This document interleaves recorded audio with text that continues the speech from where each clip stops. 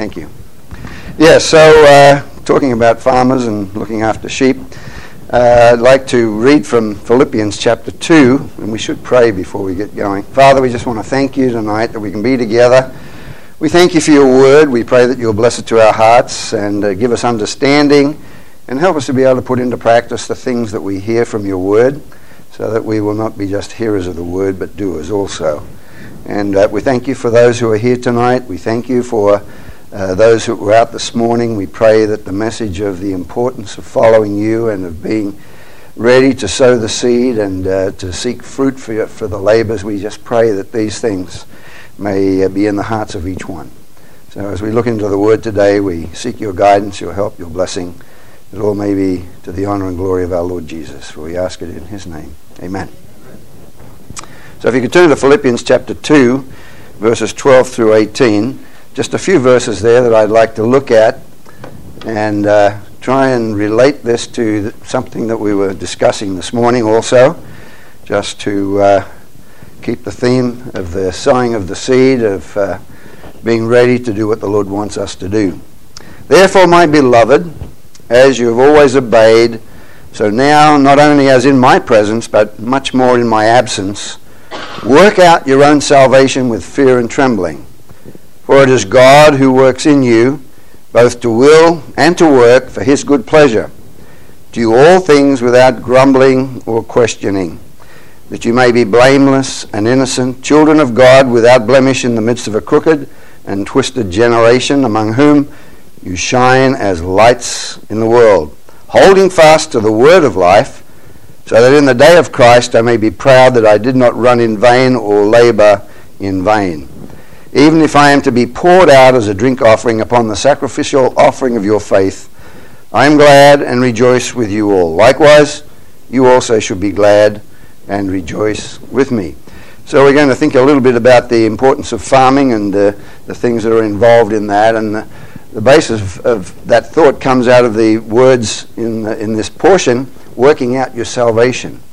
Working out your salvation. Of course, some people tend to use that in some denominations. I won't mention which ones, but they say that this is part of how we get to heaven, by working out our salvation and doing things by good deeds. Everything will be weighed in the balances, and eventually God will see that we've done more or less the things pretty well. And the bad things, well, hopefully we'll have more good things than bad things, and so that's how we'll be received. But that's not talking about that at all. And the idea, of course, is that we are working in the field of the Lord. Now, not only as in my presence, but much more in my absence, work out your salvation with fear and with trembling. So what does he actually mean here? The idea is to catch the thought of a farmer. What does a farmer do? He's got a plot of land, maybe how many acres, depends on how much money he's got and the crops, whatever crops he's deciding to use that year. But what does he have to do in order to gain a harvest? He has to prepare, first of all, the soil. He has to do a lot of work getting rid of weeds. He has to do a lot of work in irrigating and all of those sorts of things. And in the same way and with the same sense, we have salvation. That is something that we have. Are we using that salvation which we have for the honor and glory of the Lord Jesus? Take what you all have already received, that's our salvation, and make it bear fruit.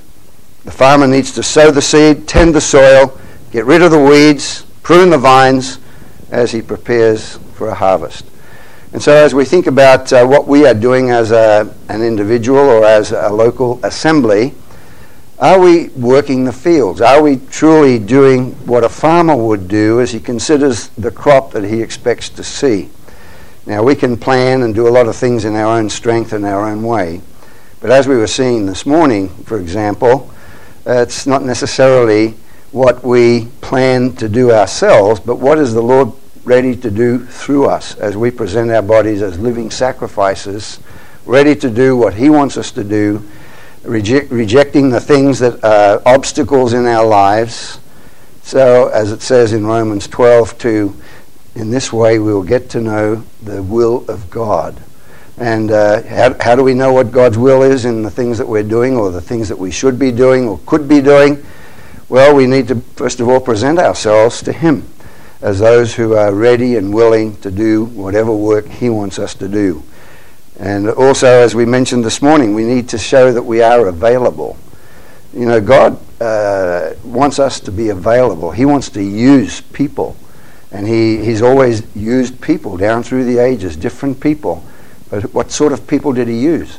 Those who were available, those who were consecrated to serve him, those who wanted to honor him, those who wanted to work for him, and those that were prepared to sow the seed in whatever way God put this work before them.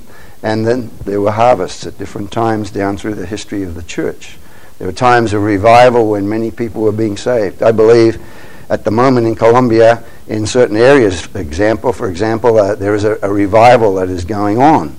Not only with what Yawley is doing, but in many of the congregations we see many people coming to love the Lord and follow the Lord. So it's not necessarily what we plan to do, but by being available and ready to do what he shows us what we need to do when he sets something up before us. We need to be available and do what is necessary. We need to get rid of the weeds in our lives, in our hearts, things that might be impediments, laying aside every weight, as it says in Hebrews 12. I get mixed up with Romans 12 sometimes. 2:12 chapters are very good chapters.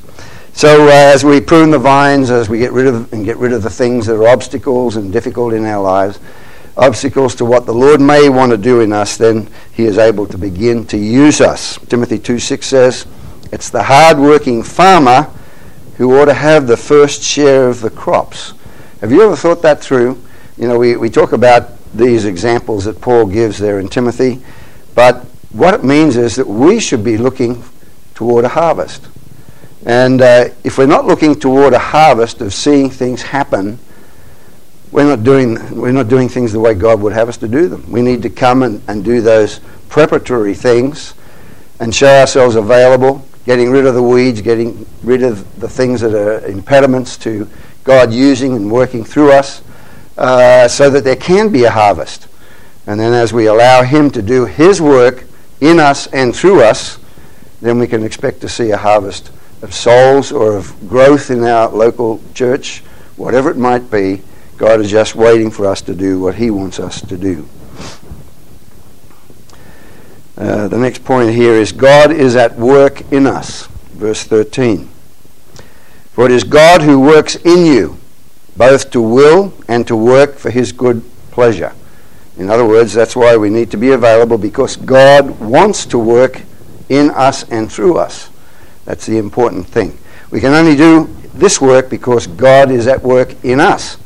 So we need to allow him to do what he needs to do in our lives. And as he makes known to our minds and our hearts the things that may be impediments to his being able to use us, then we are able to be usable by God when he wants to do something very important. To will means to desire his will and purpose. Do we have a real desire to serve the Lord? Do we have a real desire to be fruitful? Do we have a real desire to reach out to the lost? We need to have that desire, otherwise we're just going along in a routine way of life, a routine Christian experience. And, we need to be coming to church every week. We need to be coming to the meetings. We need to be reading our Bibles every day. We need to be praying every day. But if it's just a routine, is God really able to come and do what he wants to do in us? And so to will means to desire his will and purpose, and to work results in accomplishment. Why? Because it's his work. It's his work, and he wants to do it through people who are willing, people who are ready and desiring to do his will and to do his work while we are here in this world. To will, while people make their own decisions for which they are responsible, God is sovereignly in control, causing even our mistakes to work to his purpose. Now, we can, it's good, we have times with the Lord, we read the Word, and we're examining our hearts, and we're trying to put things in order in our lives, and then we make a decision to do something that doesn't work out. Is that a problem? Well, not necessarily. At least we're showing God that we're available and we want and we're ready to do things. And God is even able to make from our mistakes and our blundering, he's able to do things that will be to his glory and will bring about a harvest of souls. Now, a good example is Joseph. You remember when he was captured by his brothers, put in a hole, and then sold off into slavery into Egypt. And then he's down there, and we remember all that happened to Joseph. He could have been complaining and grumbling about everything. Why is it that my family turned against me? Why am I down here as a slave working in Potiphar's house? Why is this woman bothering me every day? And why am I now sitting in jail for a number of years because of the lies of that woman? I mean, you can imagine the thoughts that he could have been having, but we see that he became a man who was very important to the jailer. Why? Because his attitude was right. And he was able to see that God was doing something.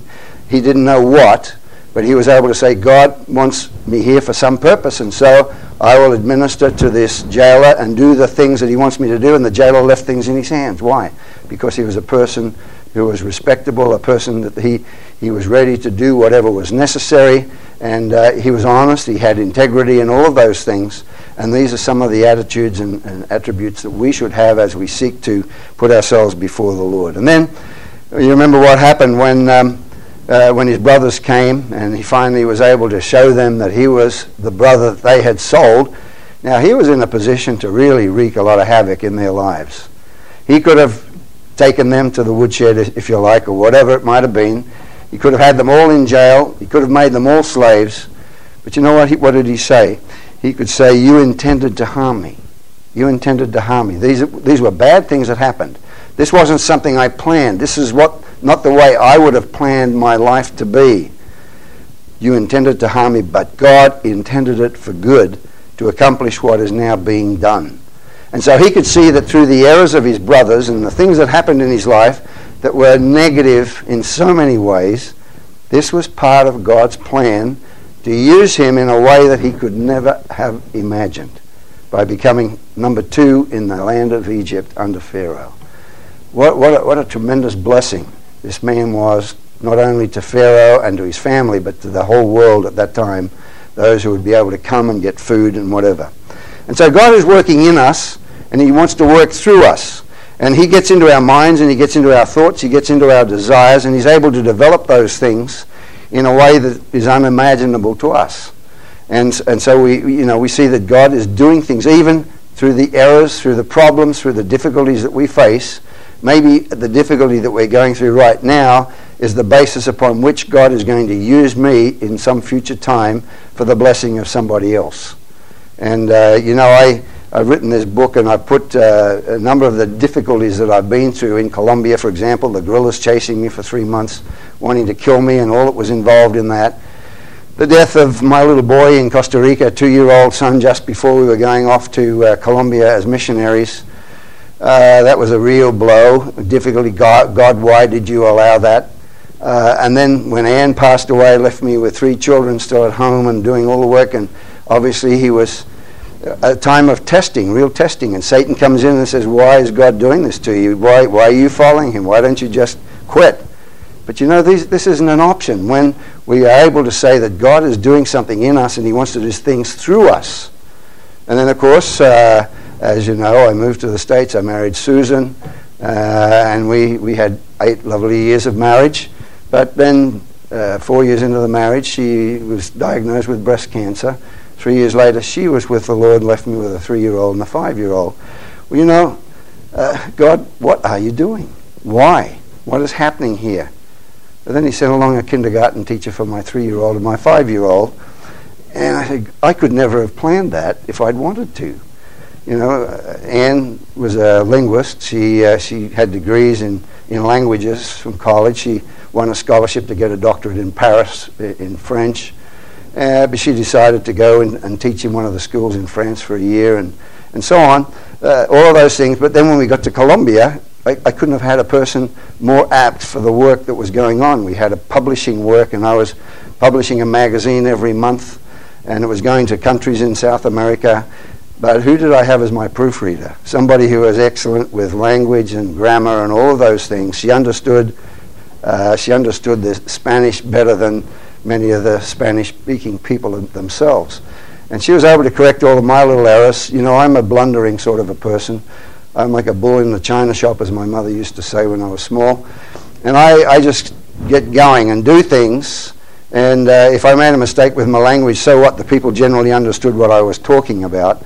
But Anne was perfect. She wouldn't say anything unless it was grammatically perfect. Because of her background, she taught Latin, French, and Greek, and those sorts of things. So she had a good grounding in languages. But then, of course, she passed away, and I had a daughter who had a learning difficulty. And she couldn't process the things that she was hearing or even reading. And the result of that was that she had all sorts of funny ideas about many things, including Susan. She thought Susan, who was a teacher who was teaching the hearing impaired, and so was a special ed teacher. And she was able to guide Adriana all the way through her school to be able to get a diploma at school. Otherwise, she would not have even gotten anywhere near that. She understood the system here in America, all it was involved in. And so the Lord gave a wife who was able to help Audrey get to the point where she could get a good job. And then we know what happened. She got the breast cancer, left me with a 3-year-old and a 5-year-old. So what did God do? He sent me a kindergarten teacher to look after my 3-year-old. I mean, who could work out all of this sort of thing? It's not the sort of thing we could plan, is it? So out of my problems, I could see God was working. God is doing things. And it wasn't because I'm special. It's just because God was doing something with me. He had his reasons for that. I don't know. Sometimes I wonder why he even chose me in the first place. But because of his love and his goodness. And he did challenge me to be committed to him. I made that very definite commitment when I was 15 that I would follow him. And my life was turned around at that point. I made a profession of faith when I was just 4.5 years old. But this was confirmed when I was 15. I made a very definite step. I'm going to follow the Lord. I'm going to do what he wants me to do.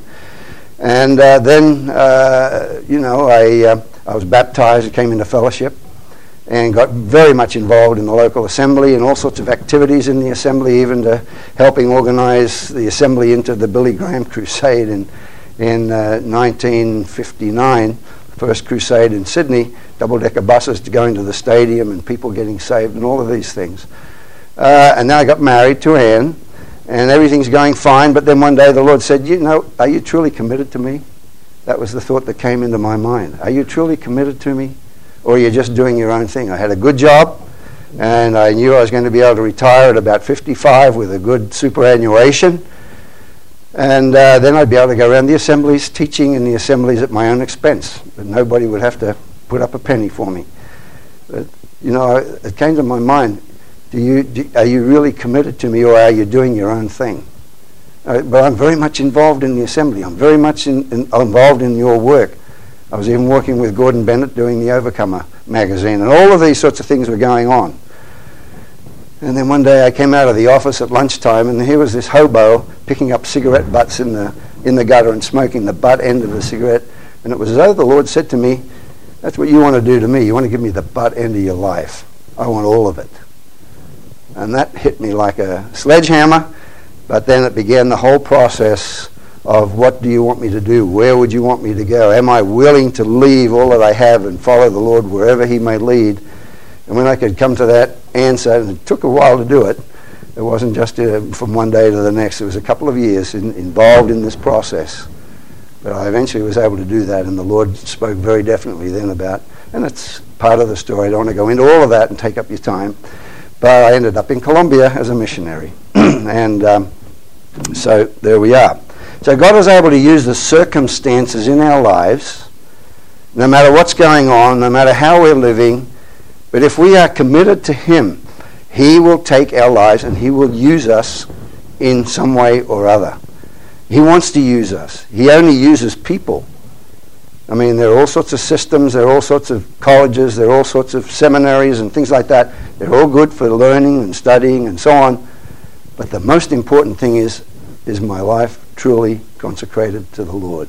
Am I truly doing what he wants me to do, or am I doing my own thing, or am I just going through the routine of being involved in a local assembly?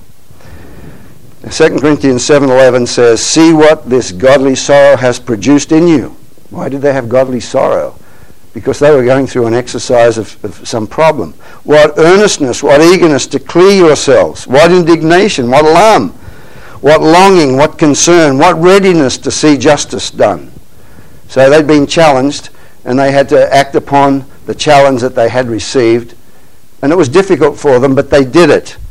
And 2 Corinthians 8:16 says, "I thank God who put it into the heart of Titus the same concern that I have for you." So you see, God is at work, not only in the circumstances that come into our lives, and help us to focus upon Him and allow Him to do what He wants to do in our lives by being available to Him. And then when there are situations, well, godly sorrow helps. If there are things that we need to get rid of, we need to have a godly sorrow and sort that out and get it right and get the field ready for the farmer to actually do the work of producing fruit. And then God puts things into our hearts, as Paul said here about Titus. "I thank God who put it into the heart of Titus the same concern I have for you." So we need to ask ourselves, do I have a concern for the gospel? Do I have a concern for the lost? Do I really care about all of those people out there who are going to hell? Am I challenged by people we meet day by day at the bank, at the supermarket, at work, or wherever we might be? Am I challenged to be able to bring some sort of a message to them and sow a little seed? You know, we don't want to hit them on the head with the Bible. I mean, the Bible's quite a weapon if you use it the wrong way. Don't hit people on the head with the Bible, going over all. No, start off and make friends and become friendly and show yourself friendly to others. And show them that you're interested in their lives. Ask them questions about themselves. And not just preaching at them, but becoming a friend to them.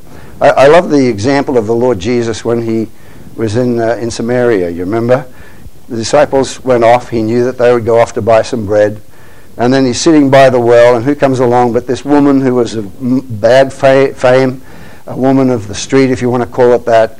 And she comes along and He says to her, "Can I have a drink of water, please?" I mean, it was just a general conversation. If you read through Acts 4 of the way that the Lord was, sorry, not Acts 4, John 4, you see how the Lord just progressively spoke to her, made a friendship, and showed Himself to her as to who He really was. When finally He said, "You know, if you knew who I was, you would ask me to give you a drink of water. But you don't have anything to get the water." "No, but the water I give you will be water of life." "Go and tell your husband." "No, I don't have a husband." "No, you've got 5, and the one you have at the moment isn't your husband." You know, "Oh man, he's a prophet." "No, I'm not a prophet." "Who are you?" "Well, you know we're expecting the Messiah." "Well, I am He." And He could say that to her, and she was convinced, and she went off and she went and told people immediately about her experience with the Lord Jesus. And that's one of those interesting things that happens. I don't know how many people you've seen who are recently saved who just can't keep quiet. They want to talk to people about the Lord. When Alan Tonkin, this guy who was a real, I wouldn't say he was a vagabond, that's a good word perhaps. He was a guy who was so far away from anything spiritual. As soon as he got saved and started reading the Bible, he couldn't stop talking to people about the Lord. Why? Because now he had a view of the Lord, of the glory of the Lord, as we were hearing about it at a meeting yesterday. The glory of the Lord struck him. He understood who the Lord was, and he realized what the Lord had done for him, and he couldn't contain it. He had to speak about it. And so, you know, these are things that we perhaps we get a little, you know, we've known the Lord all our lives, and we're getting a bit long in the tooth, and I don't feel like doing this today. But you know what? The Lord has a plan for each one of us. I believe that. And He wants to take us and use us to plant the seed wherever He may want us to plant it. And He will put into your heart the person or the people that He wants you to speak to. Just as Paul could say about Titus. He put it into Titus's heart, the same concern that I have for the Corinthians. And so, you know, the Lord is at work, and that's the wonderful thing. This is just another photo. This is Yorley's house. And these are some of her nieces and nephews and a couple of people off the street who've gotten saved. And Centro Cristiano Conquista. That's the conquering Christian center. And so you can see that they're all bright-eyed young people, and they're going out to do some street evangelism in Barranquilla, up on the north coast of Colombia. She's trained them all, given them ideas about how to speak to people, the right way to approach them. She's been giving them some instruction in all of these things. We've got these big notices there. We want to pray with you. We want to pray with you is basically what they're saying there. And as they go down the street with this, they say to people, we would like to pray with you. Can we pray with you? I mean, it's not the same message we would always say, is it?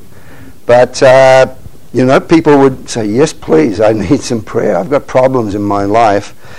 And they're talking, they just go up to people and talk to them. They were getting names and addresses of people who were interested, who were listening to the message that they presented.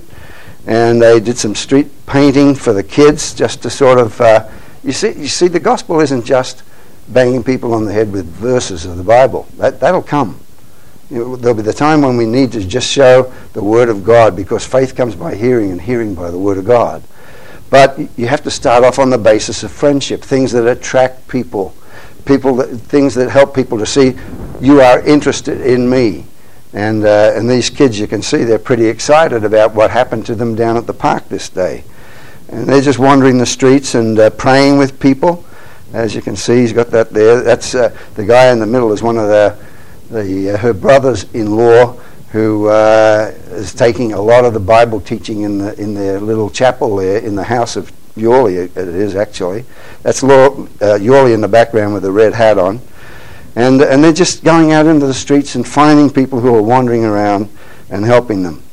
And then not only that, on another occasion they go out into the streets. You have all these Venezuelans who are coming into Colombia. They haven't eaten for months, and they're hungry. And they're looking for food, they're looking for help, they're looking for something. And so they were able to get some food things from different stores and places, maybe things that were out of date, I don't know. But they were able to get people to donate things. They put them together in packs of food to take around the streets and give to some of these homeless people who are fleeing from the problems in Venezuela. You see this little fella here just tucking into a dinner that he probably hasn't had for a long time. And there's a mother there with a little baby out in the street, and this is at night. And these ones there, they're so excited and happy, because you see the green shirts there, they're the people, some of the people working with Yorley. You really want to know that? The condom doesn't protect your heart. That's one of the messages. It says a lot to the kids in Colombia.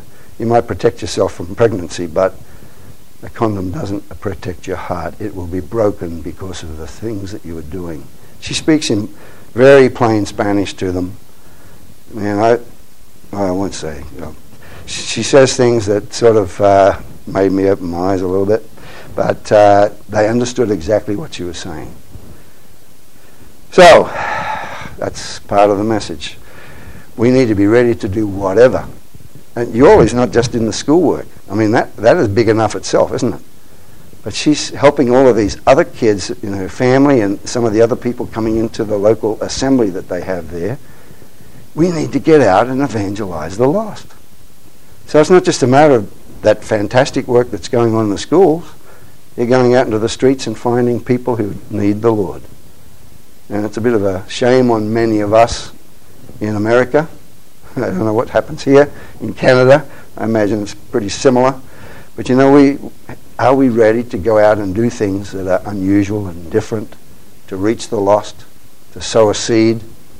You see, many of these people, they don't get out there and preach the gospel to them. If they, can I pray with you?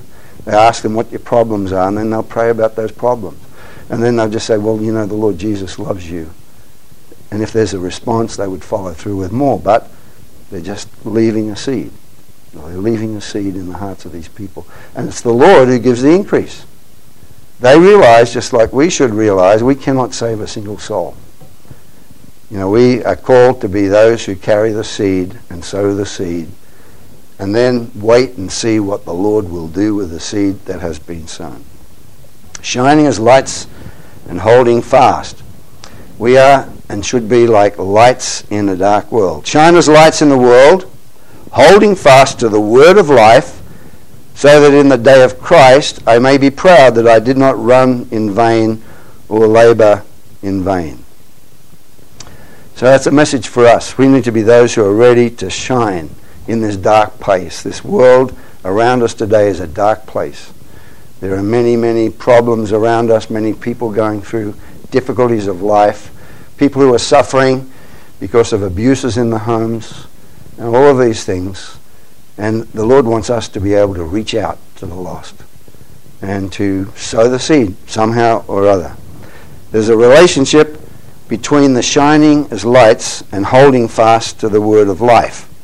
The one has to do with what we are. We are lights. The Lord Jesus said, "You are the light of the world." In other words, we are in a dark place, and even a candle in a dark place gives a lot of light in the surrounding areas. And then the one has to do with what we are as lights in the world. The other as to what we are doing. The word of life in itself and its message is the gospel.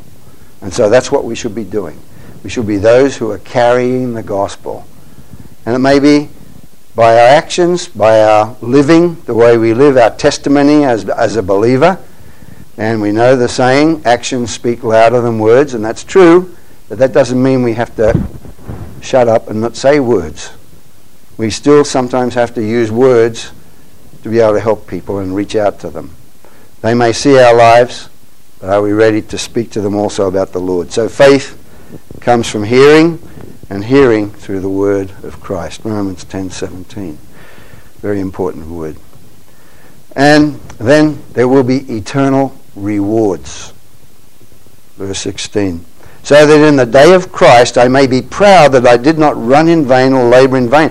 Paul said, I really want to arrive in heaven as the winner of life for the Lord.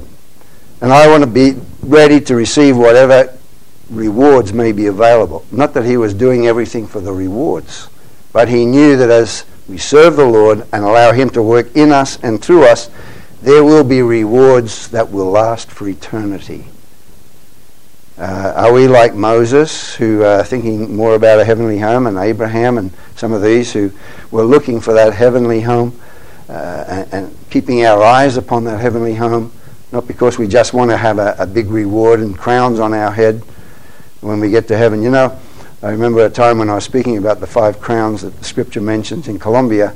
One brother came up to me afterward and he says, if I get all 5 crowns, have I got to wear the whole lot all the time? Because it's going to be very heavy on my neck. I said, you don't have to worry about that, because in chapter 4 of Revelation it says that we're going to cast those crowns at the feet of the Lord and say, you are worthy because you have done the work. It's not me. It's what you were able to do through me. And that's what we should be thinking about. Are we allowing the Lord to do something through us so that there will be rewards, not for our glory, but for the glory of the Lord himself? That's what is so important. And the Apostle Paul could say to the Thessalonians in chapter 2, 19, 20, for what is our hope or joy or crown of boasting before our Lord Jesus at his coming? Is it not you?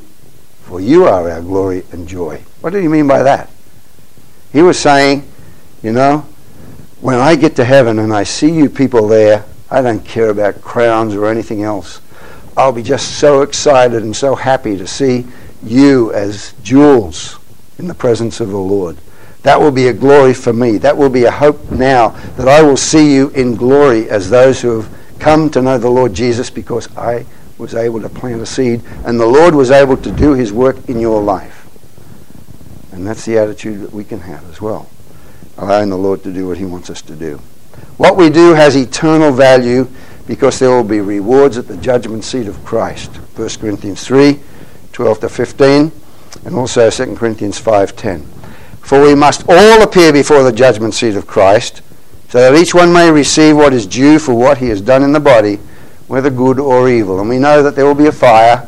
There will be wood, hay, and chaff burnt up in that fire, but the precious stones will go through that fire, and they will remain for an eternal glory for the Lord Jesus Christ, because of what we have done for him in this life, here and now.